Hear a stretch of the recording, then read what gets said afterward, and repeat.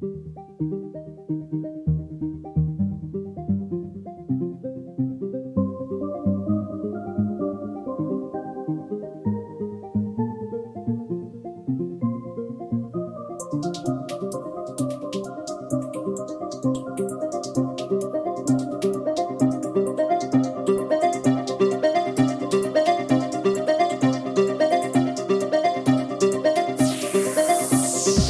gang, we're back for January's episode of Gonarch's Lair, the second episode of this bumper batch, and it's the one mainly about the top games for the 360, which is something we talked about on the first episode. First ever episode, that was one of the things we said we were going to do, wasn't it? Mm-hmm. It's been difficult because we love that machine. I would say after doing this, maybe I would like to do a one for any other crossover machines we had, like maybe it's the PlayStation 1, PlayStation 2. Oh yeah. Or it's going to be a bit more difficult because God bless achievement lists. Because they are so helpful to remind you what games you actually fucking played. It's funny, I went on Who's Online and it said your name when you logged in 2 days ago or something like that. Oh yeah. You must have just gone on the website. I had to go on my PC because my 360 is completely defunct. So it said 2 days ago, Roseblood. As the Americans used to call us. So I thought it pulled at me heart a little bit because I was like, oh. I remember when I used to see that and think, oh, maybe we can have a game of Left 4 Dead. Maybe we can have a game of another game that we used to play together. Oh. But we'll get to that. Before we do get to that, Ross. Actually, another callback, won't it be? What will be? What you're about to mention here, something that was mentioned many podcasts ago that we actually got around to doing. Yes, so you said that you put a suitcase full of loads of memorabilia in a loft. Yep. Hoping that it would be your retirement fund. Yeah, before we carry on, saying it's memorabilia is actually giving it too much credit, yeah. It's just, I thought how much... Well, we'll give it away. We'll explain what it is, yeah. Please. So I put it... When the Phantom Menace was coming out, I put a case full of, like, crisp packets, like, pop cans, tat that you got in cereal boxes, posters, just anything that was free. I didn't pay for anything. I just put that in a suitcase and put it in the loft. I was at my parents' on Thursday, I think it was, with some time to kill, so I went up in the loft and I got it out, and I opened up this treasure trove of bygone stuff, and it's all tat. And so what I noticed, because you took a load of photos and sent them to us, actually you've brought along the Amstrad game box, wasn't it? For Empire Strikes Back on the Amstrad CPC. It's like a little tape box. It's cool. The tape isn't in there, like, but no, unfortunately. I just stuck it on. I also had an old PlayStation 1 magazine, which I was looking through. It had a review of the Phantom Menace game, which I may be proven wrong, was meant to be shit, wasn't it? Probably. But suit with the movie. Oh, we'll get to that. Aye. But because it was the official PlayStation magazine, it got a fantastic mark. Did it? Yeah, we got like 9 out of 10 or something. Jesus Christ. There's a few things of note that I spotted. There was quite a few packets of crisps, quavers and French fries, maybe, all sorts with the Star Wars branding on it. A few cans of pop as well. Were they opened? No, they were empty. Oh, right, okay. You had a Fanta yo-yo in there, which wasn't related to Star Wars or anything. Yeah, there was some like stuff from like Yonder. I wondered where they went, because there was, when I was at school, there was a craze for yo-yos. We had a Sprite one. I think we had a Fanta one as well. Oh, did you? Yeah. Because with you being younger than me, it's funny, my girlfriend hurtfully said the same thing, that I'm surprised yo-yos were popular when you were at school. Because they were when I was at school. It was all marbles for you, wasn't it? Marbles in that stupid metal ring thing with the metal bar that you'd push around like a beamish. That's I was on penny farthings and stuff there. So there was, I think it was like Coca-Cola brought out yo-yos with different Like there was a Fanta one, the Sprite one, and stuff. And I think you could go to town or somewhere and do these tricks, these 5 tricks that were on a piece of paper to win a gold one. And I couldn't go to town. Do you mean like I'm going to go to town on this, or you go to town? I go to like Newcastle town, city centre, and that's weird. Yeah. Also, there was a couple of magazines in there. So there was a Red Dwarf magazine that I'd had from back in the day. What was that a comic or was it? Yeah. Eh? And Sonic comics. Wow. There's also loads. I didn't take a picture of. Well, it came up blurry because I didn't have a lot of time to look in it. Oh, but I will be back, folks, if anyone's interested. There was 2000 AD comics in there. There was a couple of Wizard and Chips as well. Yeah, there was a Beano as well. It was like a landmark issue, but it was like 2,500th issue, so I don't think that's going to be worth anything. There was an issue 1 of something, a magazine that no one will remember, but it was called Zit. Did anyone read that? That rings a bell, but maybe because you've told us about it before. Well, Zit was so not Oink. Viz is it's probably is Geordie as flat caps and whippets. Yeah, I was going to think of brown ale. Peas pudding sandwiches. So people from out of the area know about that. It's still going, Viz, as well. Oh, yeah. So when Viz got popular, there was a few magazines that decided to try and like rip it off. Yeah. And one of them is Zit. Okay. And I got the first issue. It was free. Yeah. I tried having a look online to see if it was worth anything, but I don't think it is. I think the first issue of Viz is worth 180 quid or something. Oh, well. Which is not like... I mean, it's not much at all these days, is it? What'll 180 quid buy you? Get you through the month. That's a shop, that, innit? That's a big shop. I wouldn't mind 180 quid if anyone wants to give us for the Viz. For a fucking copy of Viz. There was quite a few little figurines from, I think, were they from cereal packets? Yeah, there was like busts of the characters from Phantom Menace. Because it's all Phantom Menace thing, because after I watched Phantom Menace, I was like, fuck that. In fact, it's good job that like I didn't burn it or something on a pyre. Uh-huh. Much like... Yes. We've done that, I'm sure. I will have. Oh, no, I'm glad that you dug that out, like, because that was nice to see. A little trip down your memory lane, not mine. Your memory lane. Memory lane. Memory lane. I'll go into it. I'll have another look inside, but there isn't like a lot of really good stuff. Oh, actually, I think I kept some newspapers from like Turn of the Millennium and stuff like that. All right, like the Millennium Bug stuff. Yeah, just in case you lost, in case everything was deleted. Just in case Mad Max kind of happened and I needed that piece of paper for some reason. Could Mad Max actually happen, do you think? I think of all the post-apocalyptic like things, I think that's pretty low on the probability list. Like, well, stranger things have happened. Look at Trump. Oh, political joke. Political joke. They're not allowed in the new podcast. Sorry. So it's time. Yeah, finale time. 3 years in the making. Finally here. We mentioned it dozens of times. 32 episodes in the making as well. Yeah. We've probably mentioned all the games that we're going to talk about here. I would have thought at some point over the past episodes, but this is the big one, isn't it? The top 10 list. Yeah. I had to set myself, because I found it really tough, I had to set myself some rules to make sure that I could actually decide on which ones. Rules are made to be broken, so I didn't stick to them totally, but I did I wanted to just narrow things down. So to me, it was games that I was most excited for preceding release and least disappointed by as well. That's important, I think.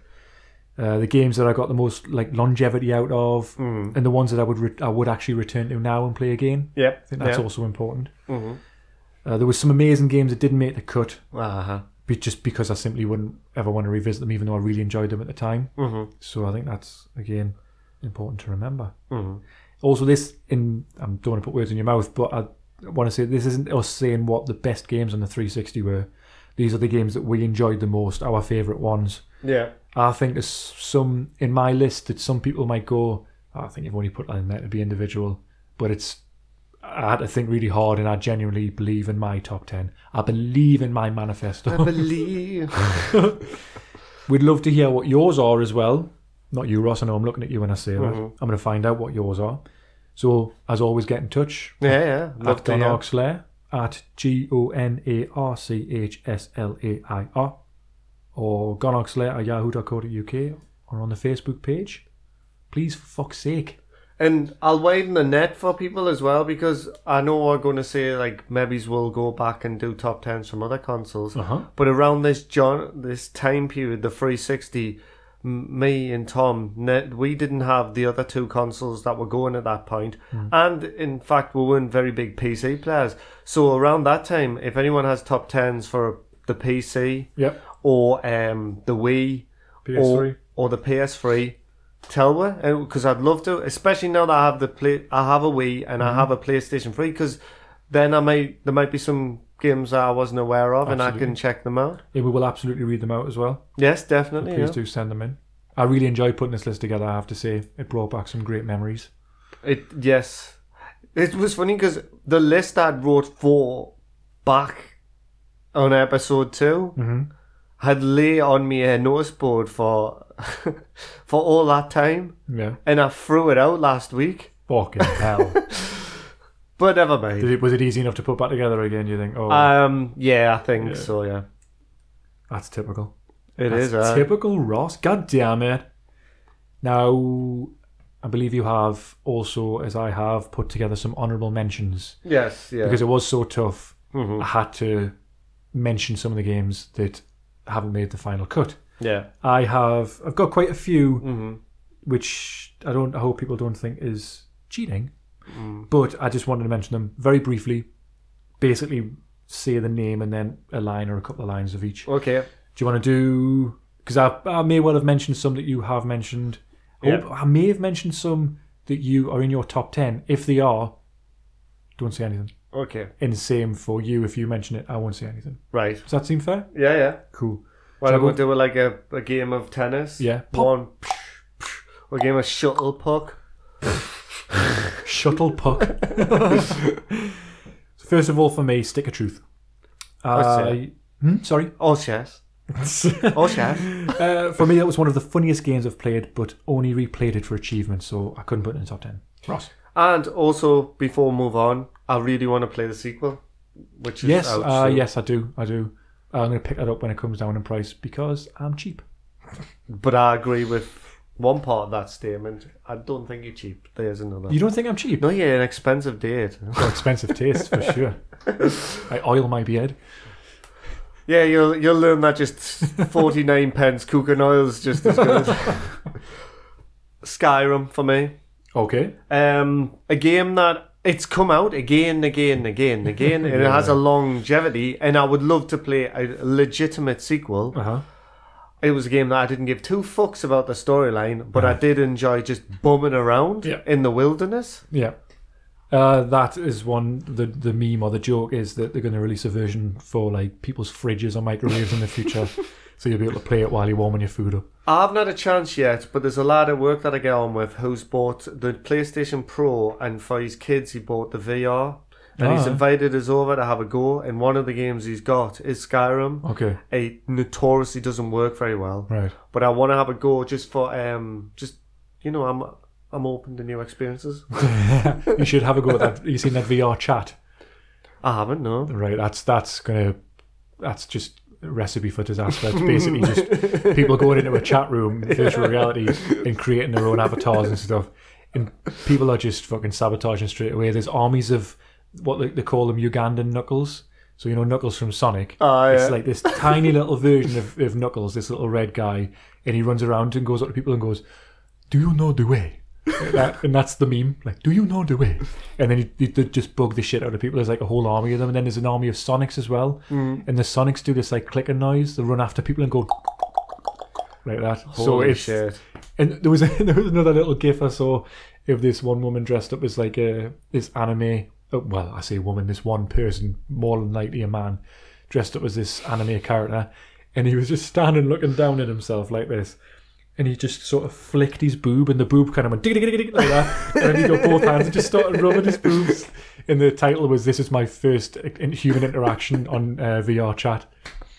So yeah, that seems like Mos Eisley, the cantina of Mos Eisley. Where, what's the quote? The biggest rebel scum in the galaxy. Hive of villainy or something like that. That's exactly what it is. Scum and villainy. I don't like you. He doesn't like you either. My friends, yeah. Ruse for me next. RUSC.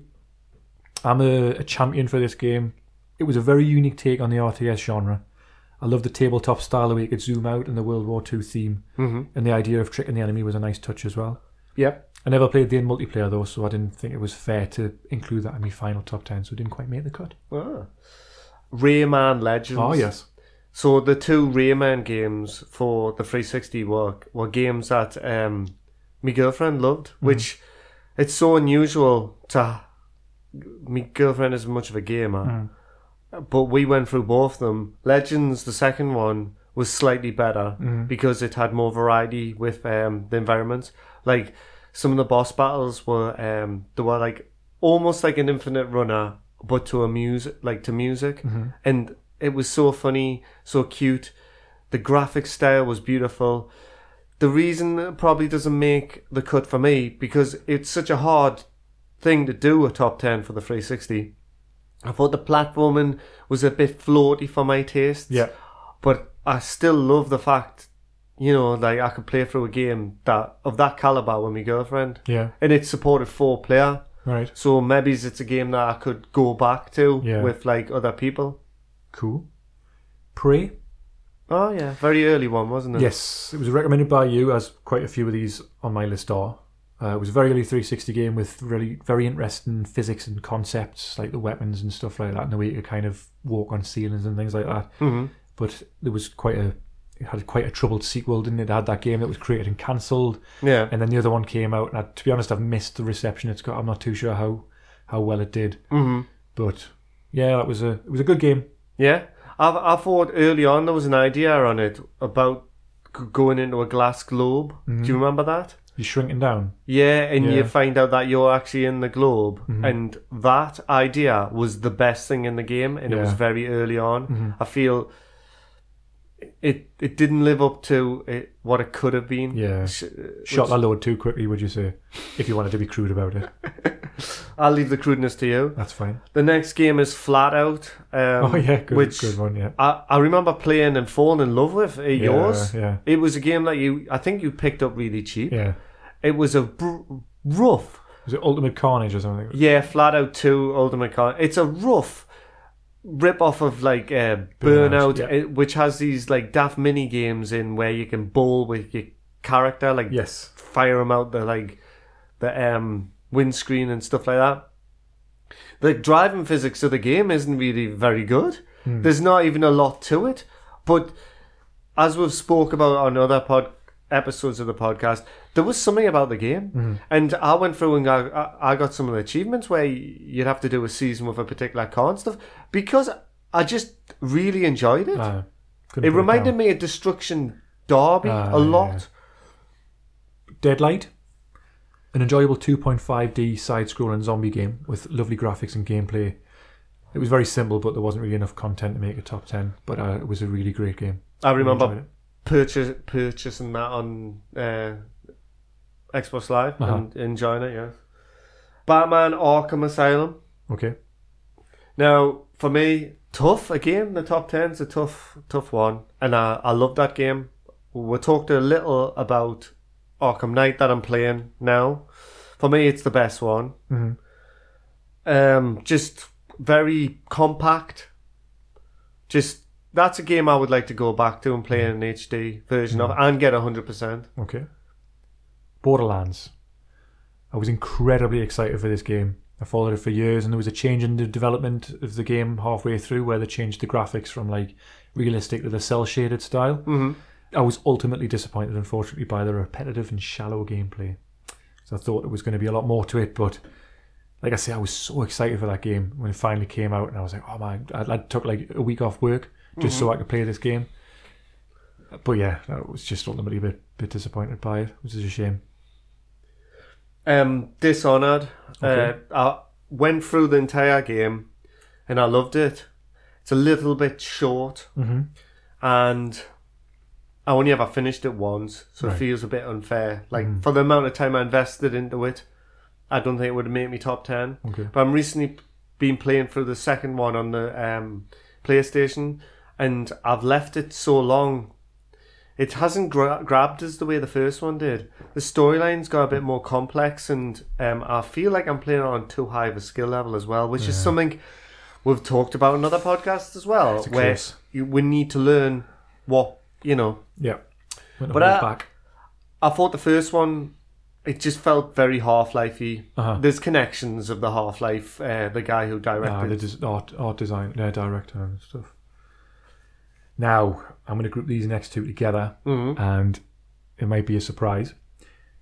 GTA 4 and GTA 5. Now, GTA 5, I think that would be on my Xbox One list. Right. But due to some technical restrictions, I think, for the 360, I don't think it's fair to put it on that. GTA 4, again, I was unbelievably excited for that game. You know, the time-lapse trailer that they released? I watched that dozens of times leading up to the game's launch.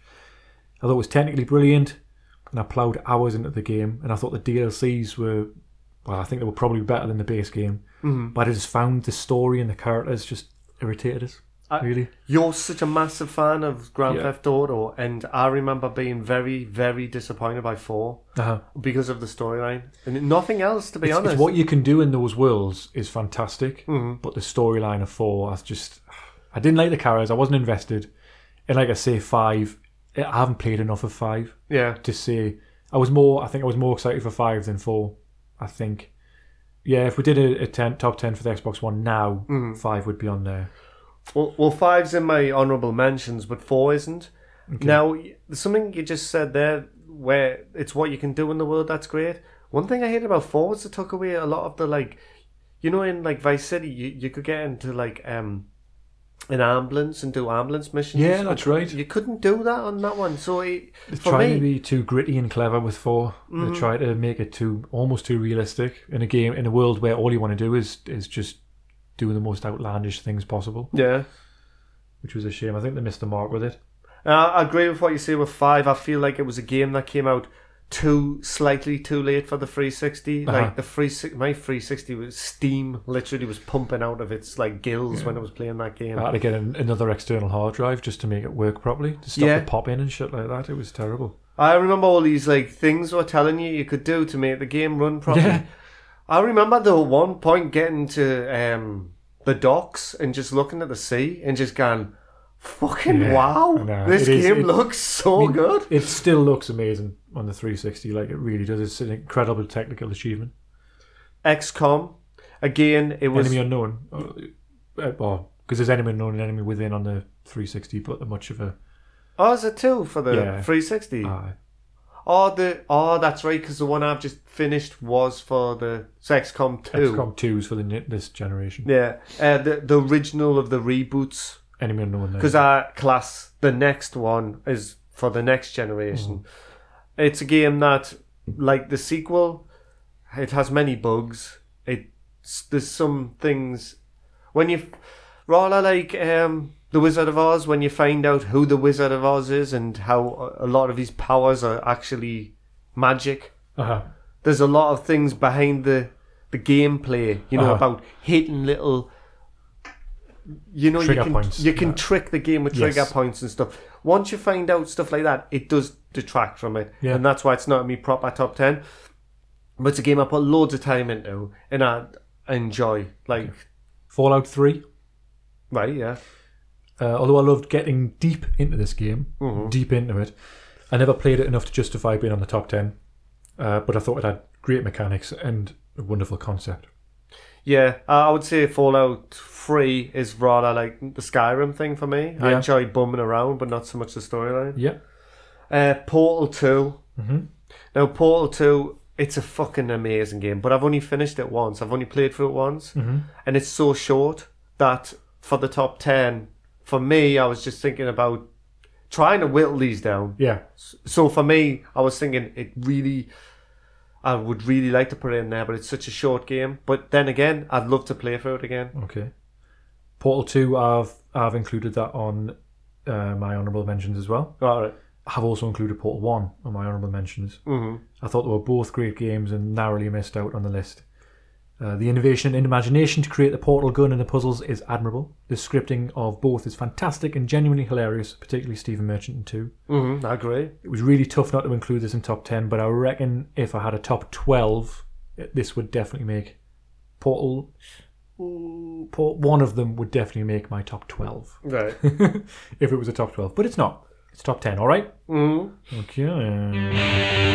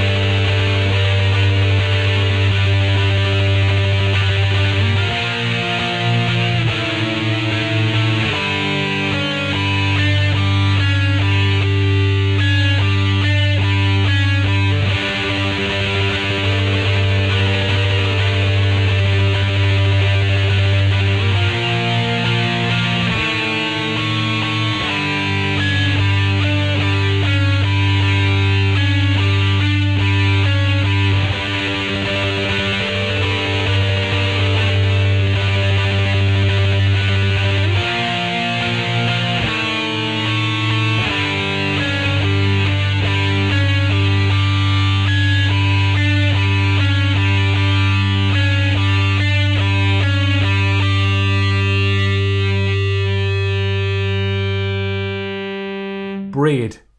Oh, interesting, yeah. Fucking love this game. Absolutely love this game. But again, it just didn't have anything past. There wasn't enough replayability, because for me it has to have replayability. Mm-hmm. Something I want to go back to. And I would never play it again, but I just thought it was a fantastic game. It was really good. The time control elements and the music, and I think Jonathan Blow was a bit up himself. Mm-hmm. We're going to get personal. But to be honest, to have the moxie and balls to make a game that done that to Xbox Live. We've talked about this on what's the indie movie one? Yeah.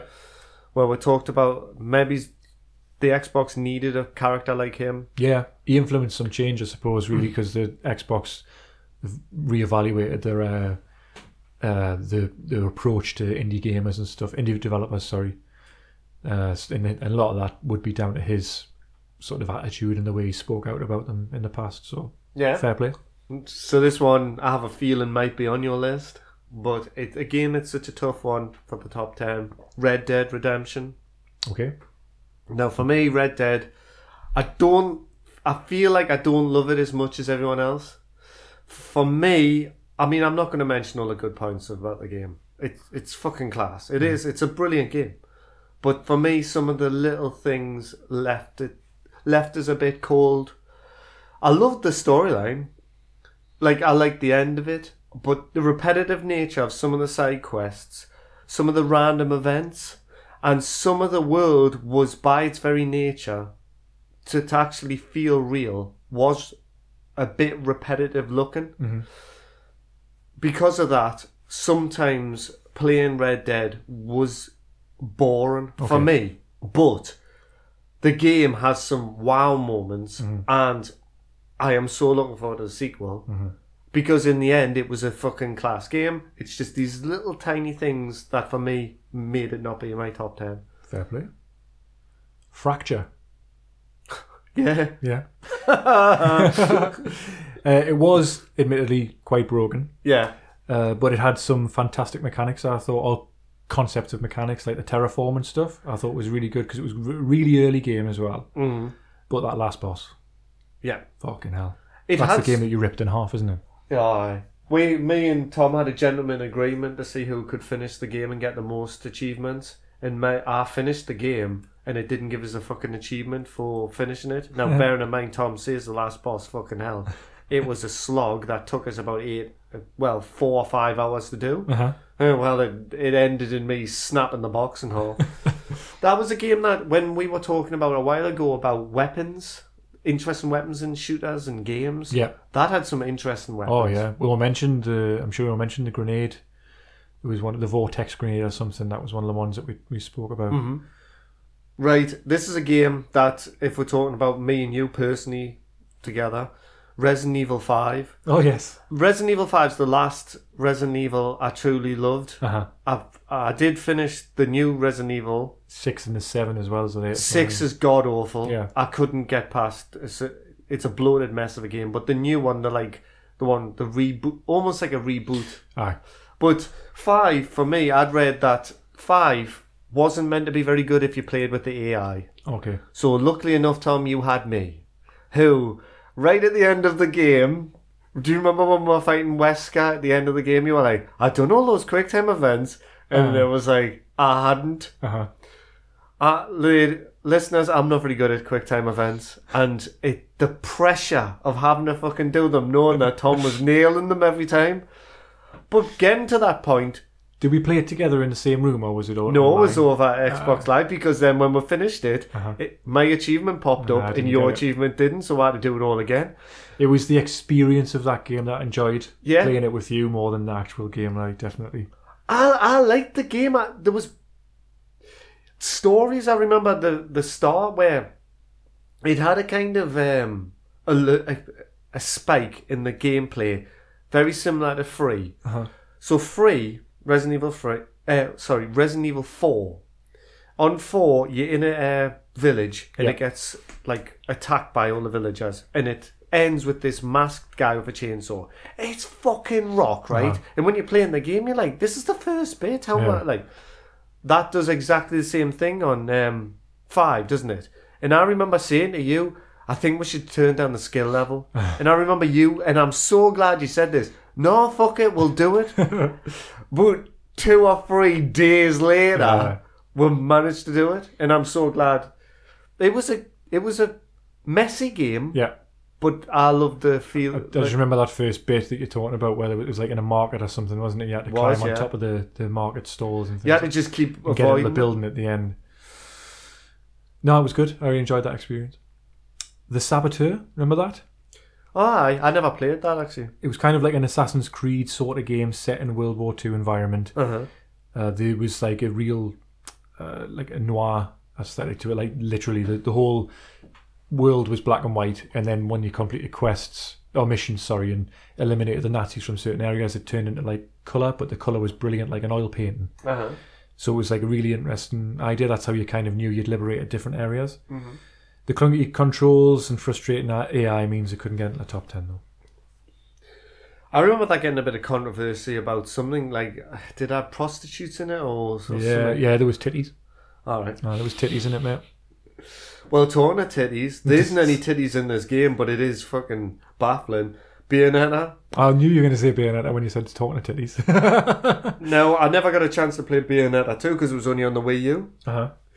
See, I've talked a while ago on the PlayStation 2 and original Xbox era. I love them kind of hack and slashing games like God of War and Devil May Cry and stuff. This particular generation we're talking about, for me, there wasn't a great, because I didn't have a PlayStation, so I didn't have access to God of War 3. There wasn't a great amount of good ones out. The Devil May Cry wasn't that good on the Xbox, although DMC, which was the reboot, was fairly good. But anyway, the best one that I played during that time period, because Ninja Gaiden as well, Ninja Gaiden 2 was terrible, I thought, was Bayonetta. It was batshit crazy. And it would wind people like you. You would hate it. But I liked it. And it had that Japanese... It had that certain feel to it. Wackiness, almost like... Yeah, it did. I mean, you were like punching... Impossible moments. At the end, I think you punch a planet into another planet. I think that's something you do. Of course, yeah. Gears of War? I'm surprised that's in your honourable mentions. Well, the first Gears of War, definitely. It was the first game I played on the 360. I did actually like the story and the third-person perspective over the shoulder. Yes. It was the only being able to hold the two guns, having to choose between the two of them. Well, it was free technically because you had a hand. Well, yeah. Okay. Only being able to choose between the three guns, including the handgun. It was the first online multiplayer I played as well, and I did have like quite a good laugh playing the team deathmatch mode, not the horde mode. Well, horde mode wasn't in the first one. That's why I didn't play it. Or was it just Gears of War 2 that introduced that? Gears of War 2, I believe, got started that. Well, I hate horde mode anyway, and then I put a little note saying, see Red Faction Armageddon. Which doesn't get an honourable mention because fuck that game. Fuck it in its arse. Dead Space 1 and 2. Yep, I've got that on my honourable mentions as well. Yeah, just very different games, but both had lasting memories, really. The first one, we've talked about them before, really. Yeah. So anyone interested, you know the drill. The lift moment, it was genuinely scary in the start of the first one. The weapons, I love the weapons. Again, the over-the-shoulder perspective. It was felt genuinely claustrophobic at times and anxiety-inducing. Yep. But yeah, the weapons, how you had to dissect the enemies to kill them. I love that concept. What were they called? Necromorphs, was it? Yeah, exactly. Some of the set pieces in the second one probably would have pushed that one ahead for me, but the third one was not all that good. Oh, the third one was a mess, Yep. But I had to think really hard whether that was going to make it into my top 10, to be honest, one of those two. Yeah. Yeah. Special memories of that, It was really close. Mirror's Edge. Ah, yeah. Technically amazing and innovative, like a concept. It was kind of unlike anything else, really. There's a free running, actively avoiding combat. I love that game. I thought it looked beautiful. It blew me away. Like, it was one of the first games that I saw that I could really see the potential of the 360, the graphics it could produce. DICE as well. Do you feel that I'm looking at like Battlefield, the way you can vault over like stuff in? Do you think it had a lasting legacy, like it's making almost, things more? It's almost like Mirror's Edge was a game that they produced to work out kinks of movement that they then took onto other games. Because that's what it feels like, a tech demo that they produced just to show what they could do. I mean, notoriously, platforming in first-person shoot-'em-ups used to be absolutely atrocious, but I feel like it's got a lot better. I wonder if they shared any of that tech with Respawn for Titanfall, the wall running and stuff like that. Because that was one of the first games where you saw that sort of stuff, wasn't it? And then, obviously, that other shit game, Brink. Yeah, which had showed so much potential and ended up just being poor. That was a shame, that game, because I was really looking forward to that. That doesn't get an honourable mention, though, as far as what I've just said. My last one, it's not on here, but it's Halo 3. Okay. Very tough decision, but Halo 3 for me, the campaign didn't feel as special as the other Halos. I sung so much. Halo 3's multiplayer was the time that I first started playing online, and it was a double-edged sword of loving it, but then realising that, I thought I was good at Halo. I'm not. I'm getting fucking my ass kicked. Yeah. I've got a few more. I'll let you. Limbo. Yeah. Yep. Wonderful little 2D indie game. Again, not enough replayability to get into my top 10. The Medal of Honor, the reboot. Oh, I never Controversial. played that. I played the balls off this one. Right, yeah. I got full achievements on it. That's the only reason I kept playing it. The multiplayer was by DICE, and it reminded us a bit of the way they'd approached Battlefield 1943. I feel. But it was infuriating, so I would never go back to it. But the story was good as well. You know, the story was like set in Afghanistan, and it was like kind of following quite a few different soldiers. But yeah, it was good. I liked it. Warfighter was a piece of shit though. The sequel to that. Homefront. I was incredibly excited for this game as well. I was expecting a first-person version of Freedom Fighters. The lens flare. Do you like flare. Freedom Fighters? I remember the lens flare. It looked lush. There was like a lens flare effect that used all the time. One of the things they said that we're talking about avoiding kill fatigue, where it's just enemies respawning non-stop. Yet when you played the game, they hadn't. It was prevalent all the way through. So it felt like it kind of just led us up the garden path, and I don't like being led up the garden path. They kind of tried unsuccessfully to copy the Call of Duty multiplayer as well, with the kill streaks and stuff like that. I believe Medal of Honor definitely had that, but it was a bit of a mess. Hydrophobia, remember that? Yeah, I loved that game. It was a bit roby. It had this water physics, like they built the whole game around this engine that they had, this water physics engine. And it was kind of like, again, a bit like Mirror's Edge, might have been like a testing ground for movement. This was like sort of way that they could display these physics. Mm-hmm. There was a sequel that never came out. It was good. I just have good memories of playing it. Yeah. Driver San Francisco. Mm-hmm. It had this mechanic in it where you could go right out of the car and look around the map and go to another car. I remember that. It was a baffling idea they'd come up with, but cool at the same time. And then GTA 5 just went, I will have that. And basically ripped the idea up. They did. It was closer to the original Driver than any others, I think. It had a really nice atmosphere. I don't think they tried to have a bit where you could get out of the car. I think they scrapped that entirely. I think that's how they came up with that mechanic of going into different so they cars. Didn't have to do it. I thought that mechanic though, it really made the game. It was really smart because he was in a coma. The storyline, he was in a coma the whole game. That's how he could do it. Oh, that's scientifically. It was good though. Good game. Yeah, it doesn't have to be sound. I think it was Tanner again, the original character that went back in, but it was good. We enjoyed it. Alan Wake. Oh yeah, that might have been on my eye. I loved that. Had fond memories of that. It was a great story, well told, incredibly innovative enemy with the torch. You had to weaken them and then use your gun to kill them. Yeah. The atmosphere was genuinely scary at times. When the storm closed in and it was kind of everything was whipping about like a storm, like a windy storm and stuff. I remember the start when you're on the ferry, just going over to the island. Yeah. It looked beautiful, well designed. It was a bit full of itself, though. Kind of like a bit like meta, wasn't it? Like yes, and a bit like the sort of BioShock Infinite kind of storyline sort of thing, where you just think, "How man, just give us a game to play." Instead of kind of being so full of yourself. Spoiler for my top 10 and honourable mentions. I haven't put BioShock any of them on my because of that. It really wound me up. I think Alan Wake ultimately became a bit repetitive. It did, yeah. I was eventually just happy to finish it. It was a little too long, I feel, which is a weird criticism to give to a product. And a penis. Tomb Raider. Oh, that was good, yeah. I thought it was a great reboot of the franchise. It was overly heavy on the set pieces and scripted moments, though. It got stupid near the end as well, the storyline. I've never finished it, but I do have it on the Xbox One. I will. I'd plan to. But it was technically great and very attractive. But the multiplayer missed the mark. I feel like they were trying to copy Uncharted as well. Like, trying to basically bring Tomb Raider into the Uncharted style of game. Recently I played The Last of Us, and when I was playing the multiplayer of that, which was established, and it was fucking tough playing against proper teams, it felt like a bit of a rip-off of the Tomb Raider, but I think Tomb Raider might have ripped them off, I don't know. The multiplayer I'm talking about here. Yes. The final honourable mention would be Max Payne 3. Oh, I forgot. I really liked that, yeah. Didn't quite capture the atmosphere of the original Max Payne, like the noir sort of set in New York with the narration over the top. The bullet time, though, in the original was revolutionary. I recently watched a video actually online of someone playing it, and it looked great. It looked really good still.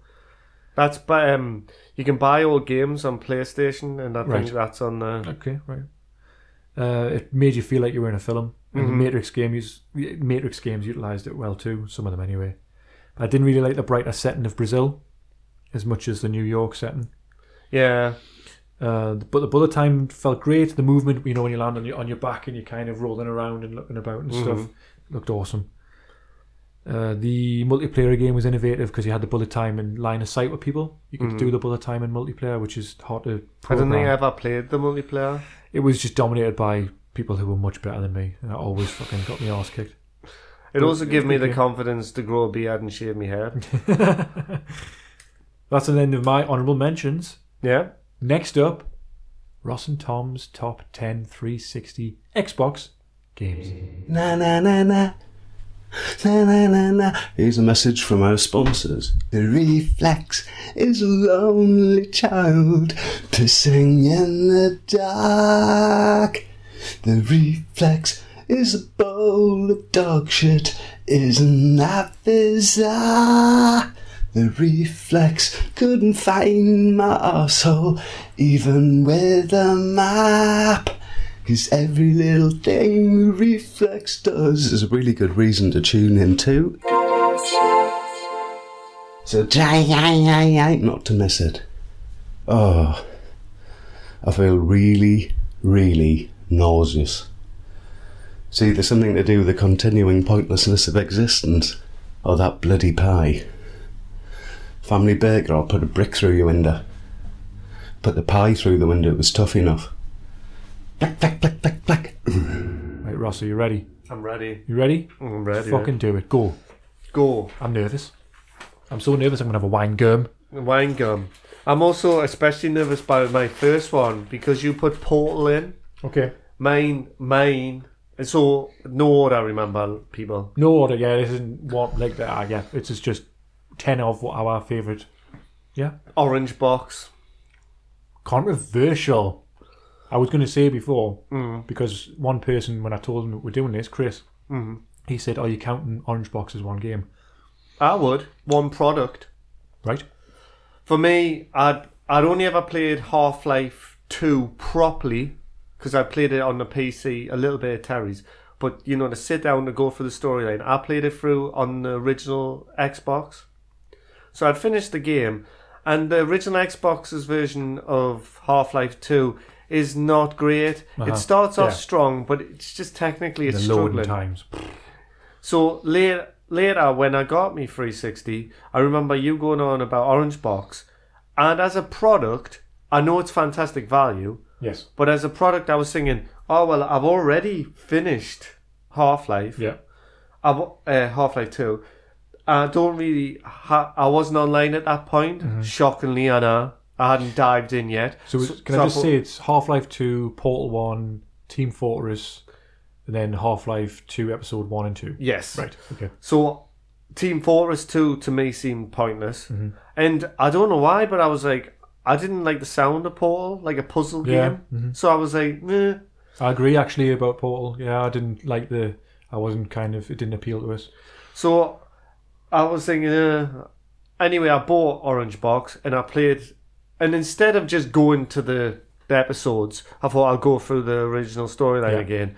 I'm fucking so glad I was.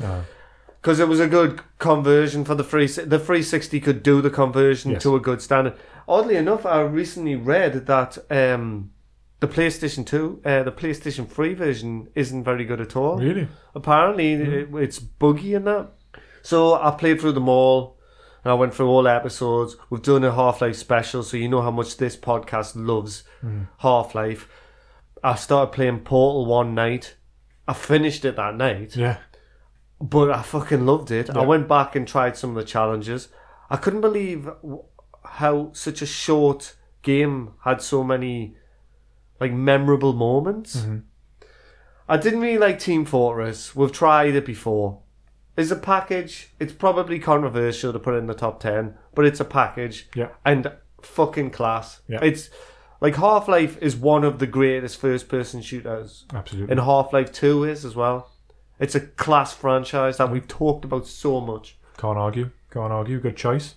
My first one, BioShock. Ooh, because I've just mentioned it. You brought me on this. I remember seeing the cover of it and thinking it just looked irritating. I never liked the look of it, and I just thought, like, what's that? What's that game? And then you got it, and you said you should try it. You should definitely give it a go. I've got so many good memories of this game. I really loved the universe it was set in, and the enemies. Rapture, wasn't it? Rapture under the water. Aye. All the enemies were like just insane, like, pretty terrifying and grim. The plasmids, I loved the concept of the plasmids.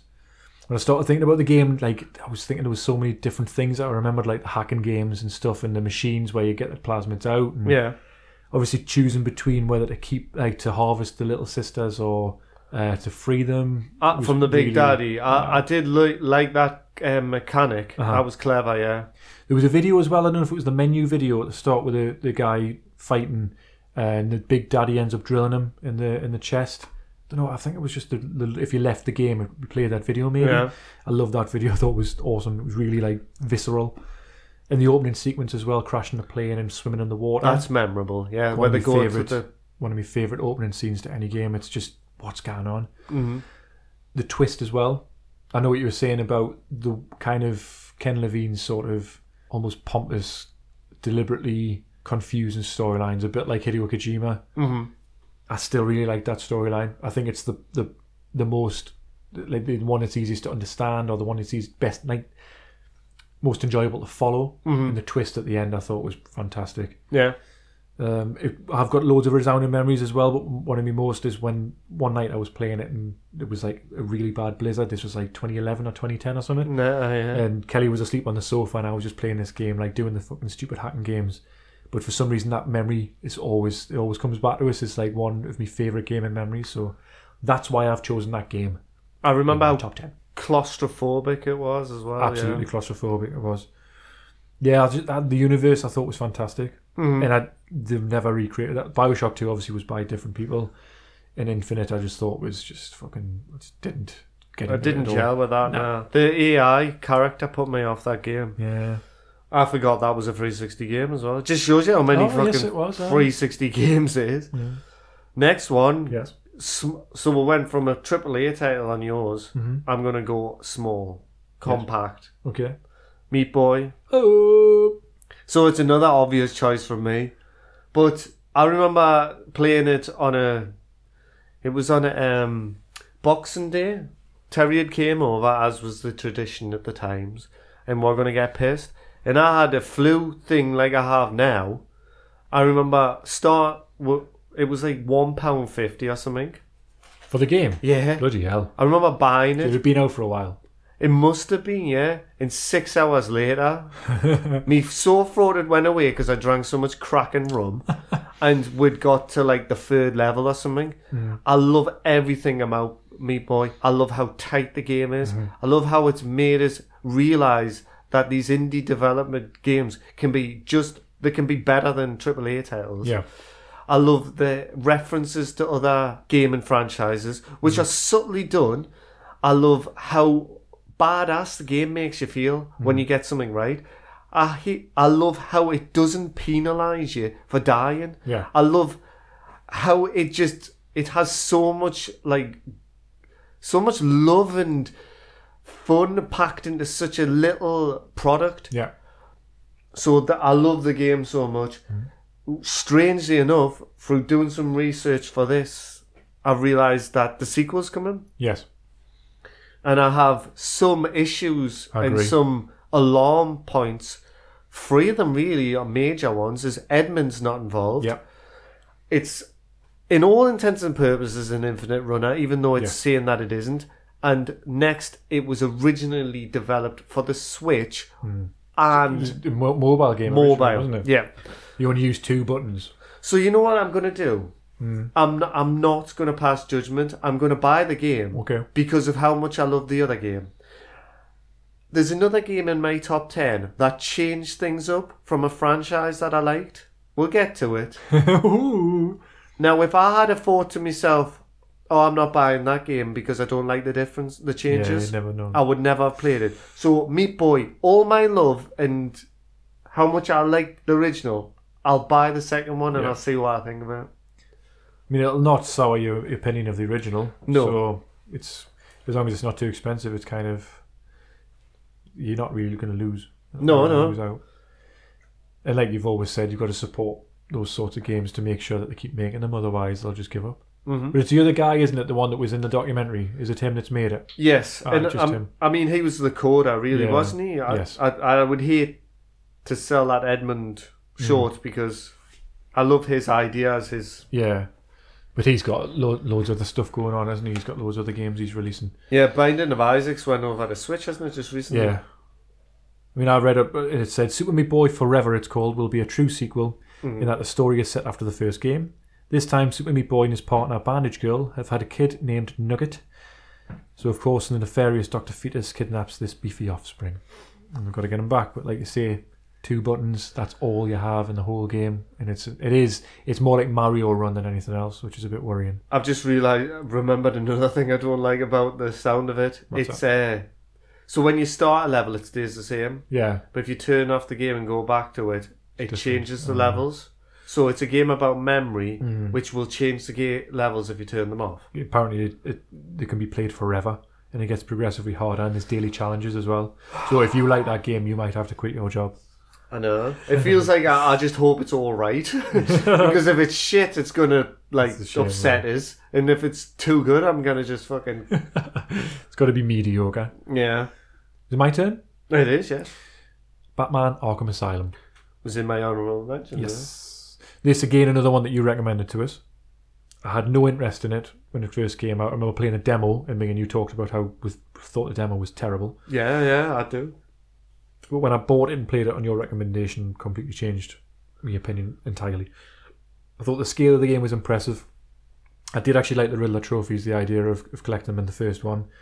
And the gadgets, like the Metroidvania style gameplay, how you could unlock the different gadgets and sort of return to different It areas. was so satisfying, wasn't it? Because you're like, oh, I've got this. I can go back to that little bit. Brilliant. Because the Riddler trophies, I agree with you, on that game were just right. Yeah. And the way they were written and stuff, and you had to think about where you were going. Mm-hmm. City they were just crammed in everywhere, and you had to look for, oh, there's one. What's this puzzle? Well, I think it's like 100 in Arkham City. Arkham Asylum. Arkham Knight is hundreds and hundreds and hundreds, isn't it? Tom, like you go around a corner, man, and something else is like, there's like a weird bat thing flying above you, and you're like, oh, that's something else I've got to do now. Thought the combat system was revolutionary. Mm-hmm. The voice acting and animations were fantastic. Agree, so Mark Hamill, wasn't it? As Kevin Conroy, I believe, played Batman. Yeah, and it was Mark Hamill, wasn't it? I think it was either Mark Hamill did do the Joker or somebody doing an impression of him. I think it was Mark Hamill, but a good impression because he's fucking amazing. Mm-hmm. But yeah, love that game. Had to put it in there.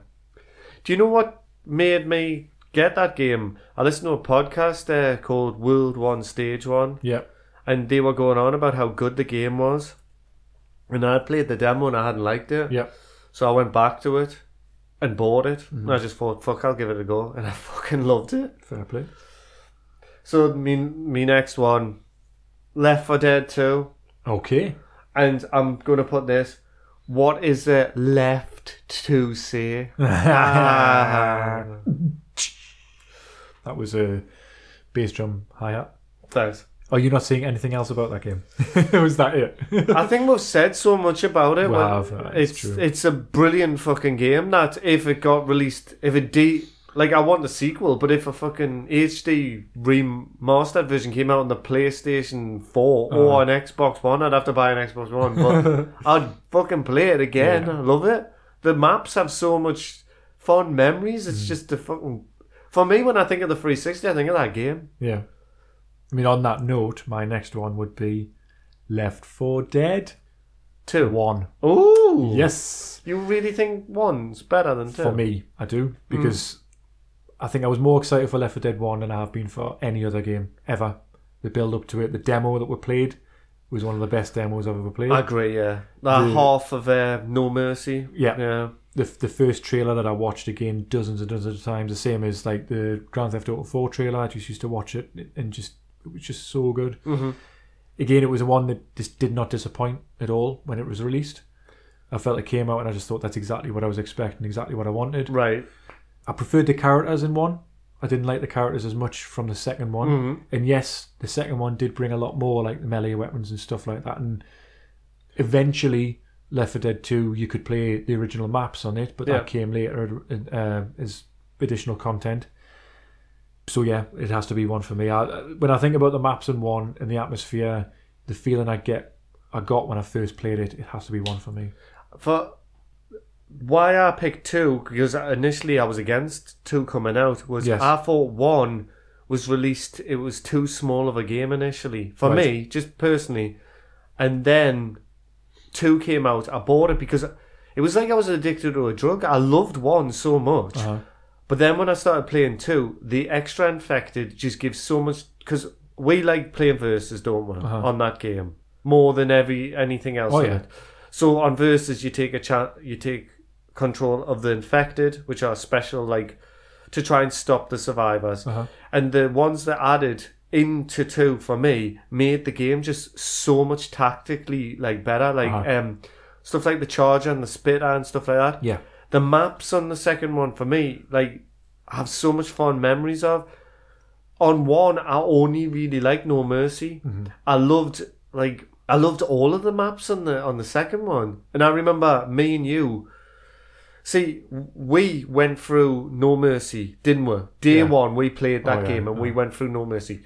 When we got Left 4 Dead 2, was it the parish we went through? Parish was the first level, yeah. That I only ever went through initially with you, Uh-huh. and I think we might have done the one with The cornfields, maybe. the sugar with the sugar factory, yeah.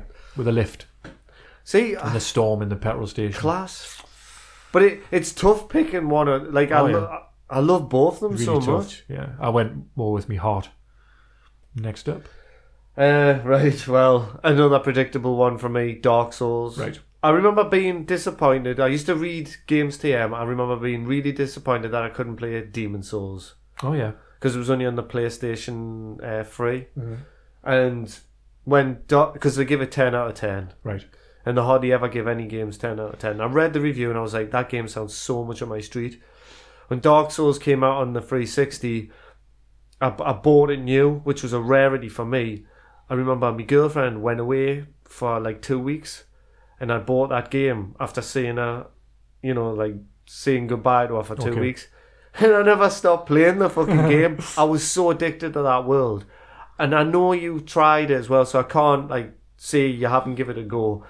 But for me, everything about it works so much. I loved that fucking environment. And doing research for this podcast, they're making an HD remake coming this year. That's right. And I will get it, and I will go through it again. Uh-huh.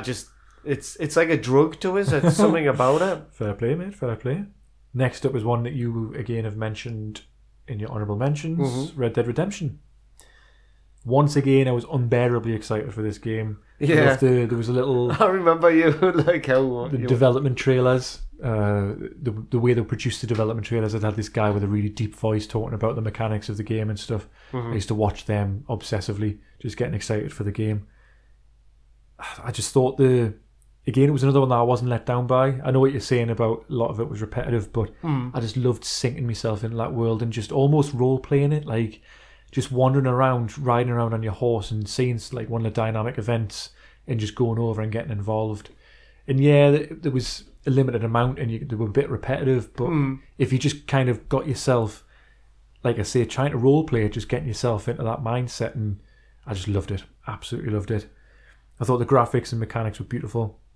The world did look wonderful. Like it really did look great. Just recently and on the 360, it still looks class. The sunsets and everything, the skies just look beautiful. I thought the story was really engaging, especially when it got to the end. And then, spoiler guys, if you haven't played it, don't listen for the next 10 seconds. But obviously John passes away and then you come back years later as his son. I thought it was a brilliant touch to avenge him. I just thought it was exactly what I wanted. Yeah. The multiplayer was innovative as well and inspired what we've got now with Grand Theft Auto 5 to a certain degree. It's interesting to see what Red Dead Redemption 2 multiplayer is going to be like. I would imagine very similar, except with shark cards, but what would they be called? Fucking... chips. Poker chips. It will be. Well done, mate. Thanks. So yeah, that has to be in there for me. Yeah, it was a tough one for me. It is class. Yeah. I was only seeing them little things for me just because it's so hard to make a top 10. Absolutely. My next one, so you mentioned Fallout 3. Alright. Fallout New Vegas for me. Okay, right. I had a love-hate relationship with Fallout 3, as I've said, and 4. I think the storylines just aren't very good. Yeah. And there's something about, like... There's only so much you can do in that world. It's got to be kind of what would drive you. Why would you persist? Why would you want to live? You've got to have something to go for. It's going to be a relative or something like that, isn't it, every time now? But why does it always have to be like these annoying fetch quests and like bollocks like that? So what I thought New Vegas done so well, and now I've got to be honest, I think part of this was actually I sat down and I put a rule. I would read all the dialogue. I wouldn't click past it. Now, I don't know if I could have got away with doing that with 3 or 4 because the dialogue's so shit. But with this, it had factions in it, and it was about keeping the factions like sweet. Okay. And if one faction turned against you, like you'd have problems with them. The whole storyline about you being a courier and you had this chip and you didn't really know what the end game was kind of made it an unusual take on Fallout. Now, it has a lot of criticism about how buggy it was at the start, and I had issues with that. But there was something about it. I love the atmosphere, and I remember some of the moral decisions in the game were actually quite difficult to make. Yeah. The storyline just resonated. The actual environment felt a lot more grounded and realistic, as bizarre as it seems, to 3, which 3 felt like they put all these massive landmarks and strange places to go to, which was great for a bit of tourism, but it kind of took you outside the world. Yeah. New Vegas, it was set around the dam. There was a massive dam in the game, and it just felt like a lot of the places, the points of interest, felt a lot more realistic. It's a personal game, and people might think I'm fickle for just picking it. No. But I loved it. That's what it's about, in my opinion. I've gone with me heart more than me head with a lot of these. A lot of them where you'd kind of go, really? You chose that over that? Like the obvious ones. I think that's what it's about. Yet another one that you mentioned in your honourable mentions, Ross. XCOM Enemy Unknown. I adored this game. I really did. Again, it was another one where I think, again, you recommended it to us. I saw it and I thought, oh, that looks interesting. And then you played it and said, oh, yeah, it's good. You should blast it. And I did. And it's another one, the same as the memory I told you about BioShock. I've got memories of playing this game and just feeling completely like immersed by it. Yeah, it's just in deep. Doing research to see what the best way to create your base is. Exciting, isn't it? Not cheating, but just because I tried it so many times and I was dead. Like my base was wiped out within like the first couple of months or whatever. So I was like, I must be doing something wrong. So I did a bit of research. Build this, get your satellite uplinks first, because you need to get as many satellites to stop the losing your countries, the countries getting into panic and stuff like that.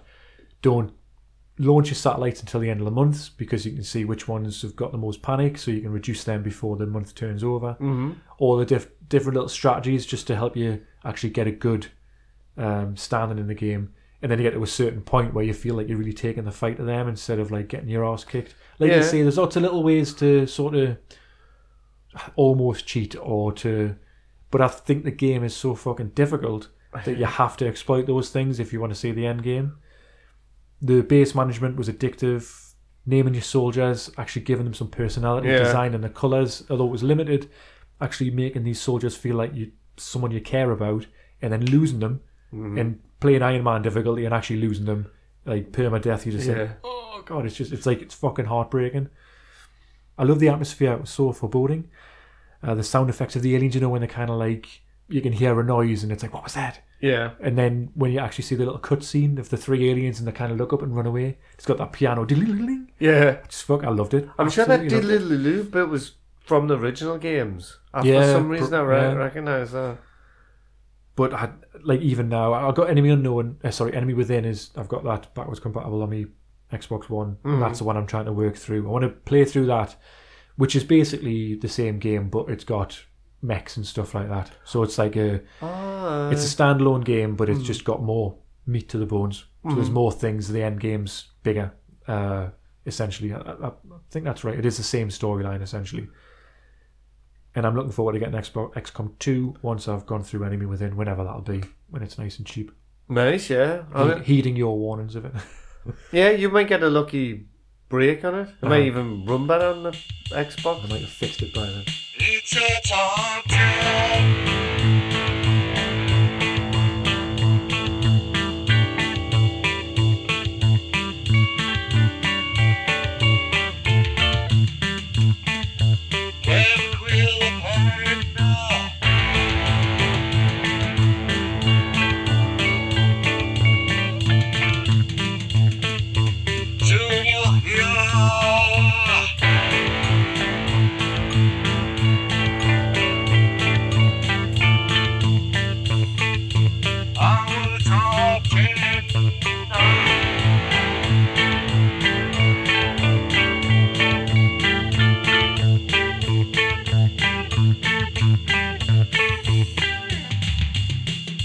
Halo Reach for me next. Okay. So I was wondering which Halo game you'd go for. Like, it had to be one of them. It's got to be a Bungie one for me, because Halo 4 and the remake of Halo, all by 343 Studios.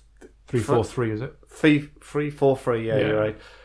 Both of them by that studio. It's just Not for you. the graphics got better and they constructed more set pieces and stuff, but the AI got worse. Because I'll read out something what they said about the marketing for Halo Reach, right?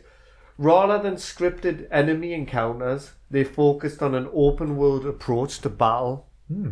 Now, for me, that's what Halo's like. Yeah. Halo 1 had this amazing... So you've got 3 or 4 different sort of enemy units. Yeah. You've got this type of weapon now. What do you do? And that's what... Get involved. Big environment. Reach was slightly better because the graphic engine was better than 3. Because I thought 3, apart from the lighting, looked quite old on the 360. And that's why... part of the reason I didn't put on the, why this got better. I also thought the storyline was good. It was about the fall of Reach, which is where all the Spartans were, so it's kind of got a melancholy atmosphere to it.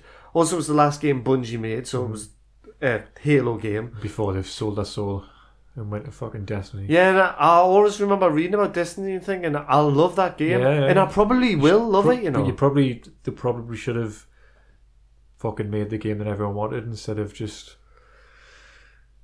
ruining it. Well, I don't know what it's like because I had before I got a PlayStation 4 and I played it on the Xbox One and a PlayStation and I liked it, but I was only playing team deathmatches, so I was like, whatever. I probably still would like it now. It's the gun. If the gunplay is there, then you probably like it. But I don't think the scope's there because with my resounding memory of Halo, what I used to like was when you sort of. Not literally, but you could roll up over a hill and you'd see like almost a battle going on, and you would get involved, and you'd have to make your way through it and survive. And it was all about that, the big scope. That was what I loved about it. I agree with you. I mean, if you go back to Halo 1, I loved the feeling of fucking awesome. You just felt fucking badass as the Master Chief because you were taller, and you had human people helping you who were useless, but who depended on you and looked up to you. And there was loads of bits where they would say, "Oh my god, there he is!" Yeah, the legends are true and stuff like that. It's fantastic. So that's why I put Halo Reach in. Plus, I thought the multiplayer was class. Yeah. They tried to make it a bit more of a level playing field. It's the last Halo game I truly loved, and if I had a working 360, I would go through it again on Legendary. Right. So fair play. The next one, I would be surprised if this isn't on your list. Okay. Red Faction Guerrilla. That's the next one. Yeah. So, fucking hell. I think at some point we should do a Red Faction special. We've talked about that quite a few times and we'll talk about the game more then. Yeah. And we've talked about it quite a bit so far over the last 32 episodes, but I just fucking love this game. Absolutely loved it. At times the world did feel maybe it's a little bit empty, but when you did come across something...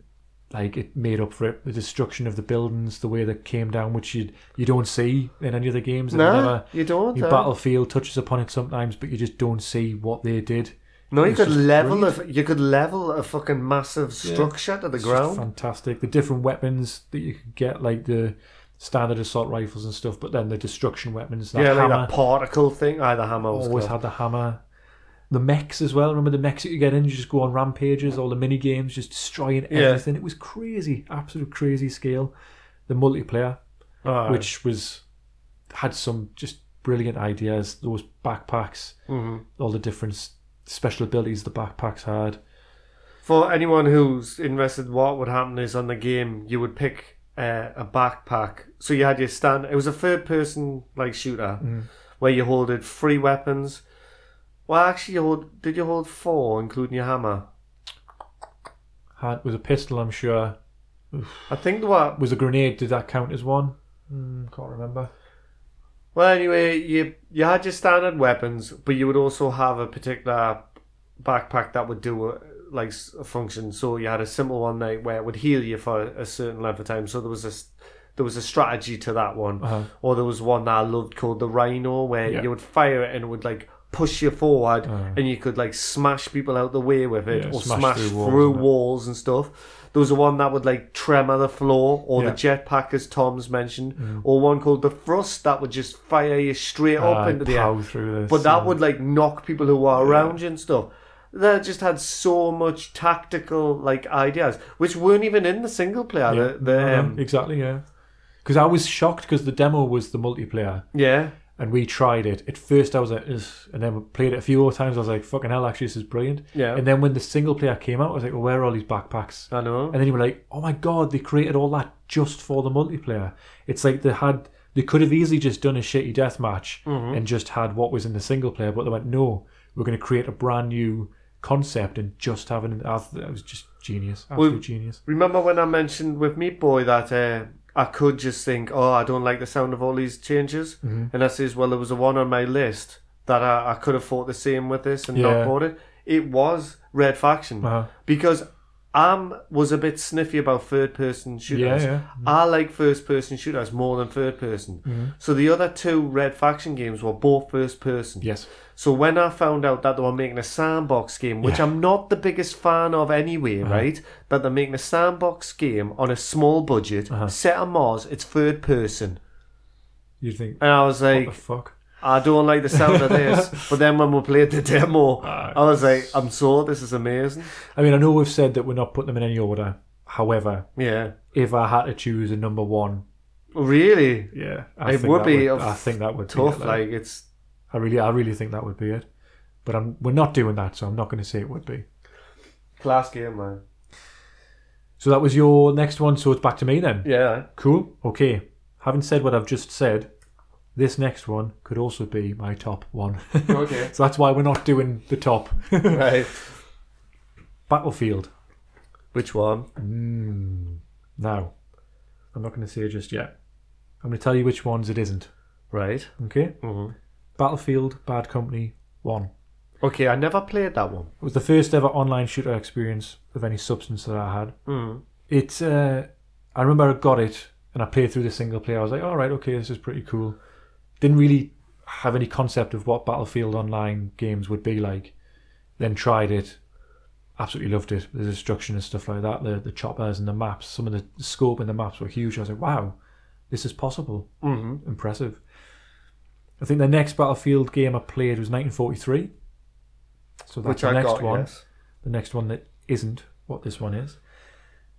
That was one of the most addictive online games. It was really, you could almost say it was like an indie title, I suppose, because it was so small. It was 3 maps, 3 units, like infantryman, scout, and whatever else. Was there like a heavy or something? I think so. And it was kind of, that was what Medal of Honor multiplayer was like, really. There was only 3 characters you could choose from, so that was kind of followed that as closely.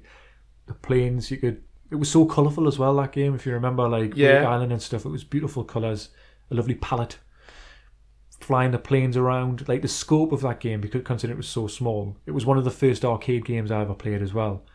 And that set the standard for me. I was thinking, fucking hell, this is what is capable. It being slightly more expensive than some of them. It was like 210. Yeah. Where most of them were like. It was Game Up. It was what was it? Not Game Up Points. It was Microsoft Points. Yeah, it was. They've got rid of that now, haven't they? Remember all the arcade, Summer of Arcade and shit like that. But that one again, when I saw it come out, I thought, what's that? Bought it and just thought, fuck, this is absolutely brilliant. You had some brilliant sessions on that. All of the little postcards you could unlock and all of the medals you could unlock and stuff like that. It just kept you coming back. Obviously, for such a small game, the problem I had with that was the player base just died off. Yeah, came back a bit. I remember I used to keep going back to it every few years, and there was still people playing it. But it's another one I wish they'd do backwards compatible, because I think there'd be a big resurgence. It was just such a wonderful package. Now there's 2 more games it could be. Right. Which one is it not? It is not Battlefield 3. Yeah, I would agree with it. I feel, I'm sorry to pipe in here, but I feel that was a game like Grand Theft Auto 5 that just came out too late for the 360. Some of the hype for this one for me was huge. I was very, very excited for this game, and it pushed the 360 to the limit. I would agree. some of the scope was too much. The maps were too big for how many players you could have and stuff. Well, the difference between the PC and the PC had the It was 64 starting versus to get- 64. The most the Xbox could get, and it was at a push, was 32 v 32, I think, in it. No, I think it was actually, might have only been 24 v 24 at that point. But it was still looked incredible. That jet sequence, the graphics, and that was just The single player though it was the start of that. Just a fucking tech demo, really. The single player. Teaching you how the mechanics of things that you would have to use in multiplayer. Battlefield 4 actually was on the 360, but I never played it on the 360. No, that was a game that had come far too late. It was broken. It was broken for a long time. So that leaves one game, Battlefield Bad Company 2. Absolutely fucking adored this It's game. on my top 10. Is it? Yeah. Oh, well, let's talk about it together. Again, it was... After playing Battlefield Bad Company 1 and playing the multiplayer, I was very much looking forward to this game. Just to build on what was already there.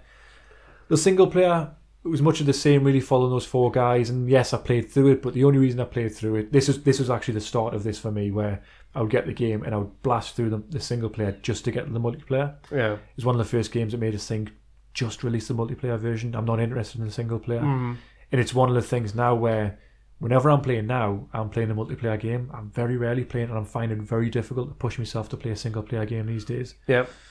And this was probably the start of that. The destruction, again, was fantastic. The level design I loved. I knew some of the levels just inside out, like the back of my hand. The destruction is what I put down. The first time I'd ever seen anything like that, because you've mentioned in this list that there was, you'd say like, oh, this was a game you made me aware of, sort of thing.